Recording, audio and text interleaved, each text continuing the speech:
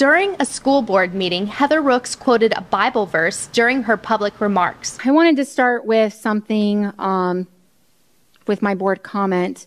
Isaiah 41:10. So do not fear, for I am with you. Do not be dismayed, for I am your God, and I will strengthen you and help you, and I will uphold you with my righteousness.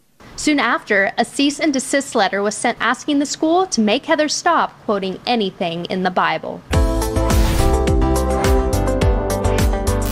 Hi, I'm Peyton Luke, and you're watching First Liberty Live. Heather Rooks joins us today, and we are so honored to have the opportunity to speak with her. So Heather, thanks for joining us on First Liberty Live.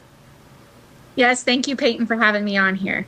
Yes, of course. So Heather, you knew being on the Peoria School Board, it was going to be a challenging job, but I'm sure you never expected to receive this type of backlash for quoting a Bible verse. So I want you to just take us back to the beginning and tell us what your heart was and why you chose to quote a Bible verse. Yeah, so my first board meeting was in January of this year, and reading my first verse is Joshua 1:9, and it just really spoke to me in remaining to keep my eyes on him and to keep my strength with him and just to give me that peace and comfort during these board meetings. And so that's kind of where my heart was at the beginning of my journey on the Peoria Unified School Board. And I'm curious as well, what made you want to get on the school board and serve in that capacity? I had grown up in this district my whole life. I've been here. I graduated Sunrise Mountain High School, and I had a great education experience. And as a mom in this district, I was very concerned of some of the things that were going on, and I wanted to get involved and help the education in this district and all of the children and their parents, and just really putting myself out there so that I could help serve them. And so that's what got me involved in running for Peoria Unified School Board. I've never done it before, and it was just a big leap of faith and to entrust that he's got me through this process. Well, that's amazing. I love hearing that side of the story and why you were passionate about getting involved, even before all of this started happening. So how did it make you feel then when you heard that the school board had received a cease and desist letter regarding you quoting Bible verses? You know, it really kind of surprised me, and I also then kind of felt sad just because I wasn't expecting that. I have always loved living here in America. It's my home, and knowing that there is this great experience of, freedom of speech and freedom of religion, and hearing that just really, it shook to my core. I was completely surprised. I was sad because I really wanted to have those verses said out loud with me so that I could have that strength to continue serving the parents and their children in their education. And with you having that being your purpose and your intent behind it, what's your response then when you hear people say that you're only doing this either one for attention or for your political future? I just go back to I'm a mom. I'm a wife. I'm a stay-at-home mom with my 4 beautiful children and my husband. Reading that verse out loud and hearing it gives me the strength during these board meetings, making these big decisions, because I know it's extremely important to parents and their children's future.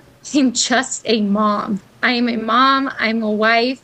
There is no other reason than just for hearing God's word to give me strength, to give me peace, to give me comfort during these board meetings and making these decisions. Now, out of this process and being on this journey with First Liberty, what do you hope comes about out of this process?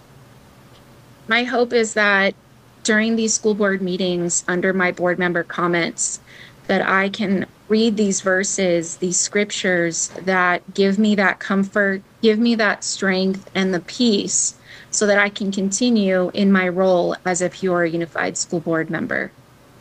Well, Heather, I just want to say thank you so very much for your courage and standing up. It is our honor to be in this with you and to defend you. And is there anything else that you would like to add before we let you go? I just want to say thank you to First Liberty for everybody who's been so helpful and kind and really making sure that, I feel at peace with you all. And I just want to, thank you all so much for everything that you do. Well, thank you for taking the time to join us today, Heather, and share your story. We so appreciate you. Thank you for having me.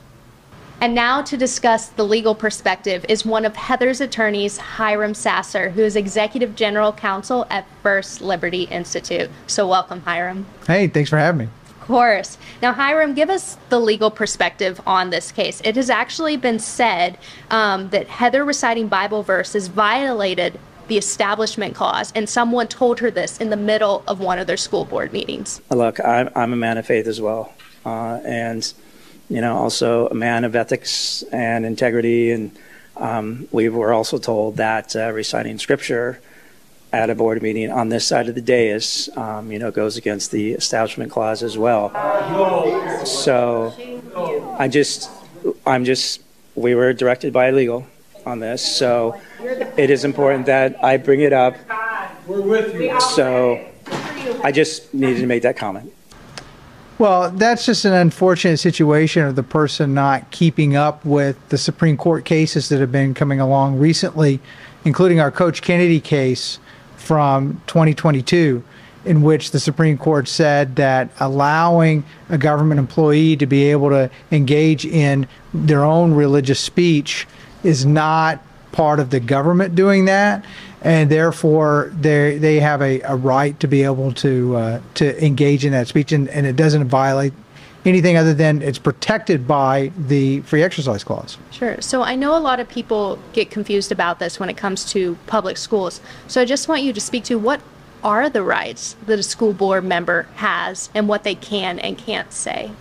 Well, sure. They have a right to, during this particular moment, which is what's involved, it's not just all of their official duties, but in this particular part of her duties as a legislator, she has a 3-minute block to be able to say whatever she wants to say. So she's able to articulate her personal views about whatever is going on at the time. She is choosing to use a very small portion of that time to have a Bible verse, to say a Bible verse. She could say lots of other things she's free to say, but what's interesting is the school district has taken the position that she could say kind of whatever she wants as long as it's not a Bible verse, as long as it's not religious. And that, of course, is a significant legal problem for the school district. Mm-hmm. So what is the current status of Heather's case? What has First Liberty done for her, and then what are our next steps? Well, right now we've sued the school district, and we're going, we've served them with the papers, and then they have a time period in which to respond. We'll wait to see what their response is. One of the arguments that's actually leading up to this is that she's a legislator, and that 3-minute block is actually part of her official legislative duties as spelled out by the board policy. So she actually is immune. She has legislative immunity for her speech during that time. So their concern about anybody being upset about whatever she has to say is unfounded simply because she has immunity. She has absolute immunity for whatever she says. Mm-hmm. And I'm sure there might be some school board members of other districts that are watching this, or family members. What encouragement would you give to them if they know someone that serves on a public school board and what they can and can't do? What encouragement would you give? Well, first, you don't lose your constitutional rights by becoming an elected official. Okay. Otherwise, the censor police would have shown up to say, I'm sorry, Franklin Delano Roosevelt, you're not allowed to pray, or you're not allowed to reference the Bible. I'm sorry, Abraham Lincoln. All right. But you're going to have to get rid of all of your references to the Bible and your speeches, or Ronald Reagan, or John F. Kennedy, or Harry Truman, I mean, just everybody. So you don't lose your First Amendment rights when you go into public service. And then secondly is that when you're a legislator, as a school board member, you have a particular immunity that allows you to be able to say what you think you should say while you have your particular time period set aside under the laws or policies of wherever you serve. You have that time. That's your time to be able to speak, and you have immunity for what you're saying under the legislative immunity doctrine, precisely so that you'll speak your mind and not try to hold back and not feel like you have to hold back and not self-censor. So this whole thing of trying to censor Heather during that time, and simply because it's religious, is completely legally flawed for them. And hopefully they'll come to their senses and change their minds. And I love that you brought up the presidents, because I want to give you a second to speak to history and tradition also in our country, especially after the Coach Kennedy case, and how that pertains to even this situation. Well, sure. There's two tests on the Establishment Clause that are left after the Coach Kennedy case. The first one is, are you coercing, in other words, making other people participate in some sort of religious activity? Well, she's just reading a Bible verse. It's gone in 10 seconds. And so no one else has to join. It's not even a prayer time. It's just simply reading a Bible verse. Of course, the Supreme Court said opening up the legislative session in prayer, that's perfectly fine. So this is like 3 notches below that, just reading a Bible verse. And then the second one is the history and tradition test. And this is where we sort of ask, would our founding fathers think that this is a violation of the Establishment Clause when they wrote it? Well, I mean, they prayed, and then they went, in the beginning, they would pray, and then they would go about their legislative activities. So right before they pass the Bill of Rights in the House of Representatives, guess what? They prayed. So if you were to come along and say, well, instead of prayer, would you have allowed someone to read a Bible verse? Well, of course. And so you kind of see how silly it is for the school district to think that this violates the Establishment Clause at this point in time, given where the Supreme Court has taken the analysis. So thank you for that great answer and stating so clearly history and tradition, because I feel like there's a lot of misunderstanding in that area. So Hiram, before we let you go, is there anything else that you would like to add? No, just that, it's folks like Heather Rooks who are standing up for their rights that really make the difference. I mean, there is no Coach Kennedy case without Coach Kennedy saying, I'm going to stand up for my rights. So without Coach Kennedy saying that, you're going to have the old precedent, the old endorsement test, which was a real problem for religious liberty for 50 years. So it's the folks like Heather, it's the folks like Coach Kennedy who stand up and say, the Constitution is important enough to fight for.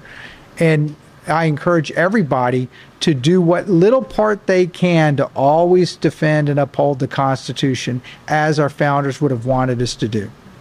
And I actually just thought of another question that's not in my notes, but I want to ask you this because I think it's important. I was watching a local media hit that was covering this particular story, and someone they interviewed said, I'm a big believer in the separation of church and state.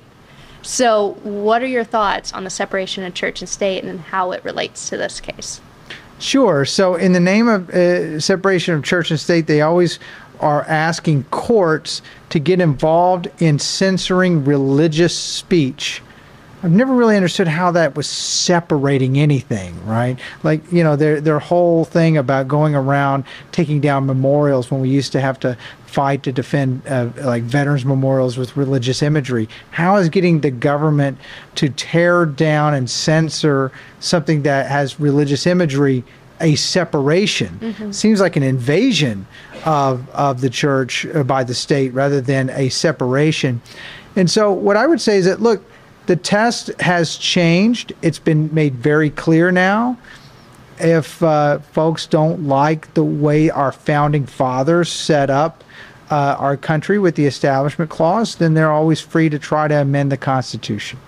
Well, thank you so much, Hiram, for your time and for your insight on this case. We appreciate you and all the attorneys working on it. Sure. Thank you. If Heather's story and any others that we cover on First Liberty Live resonate with you, please share with your family and friends. You sharing and liking our videos goes such a long way in helping defend religious liberty and get the word out about our cases. First Liberty, fighting for what matters most.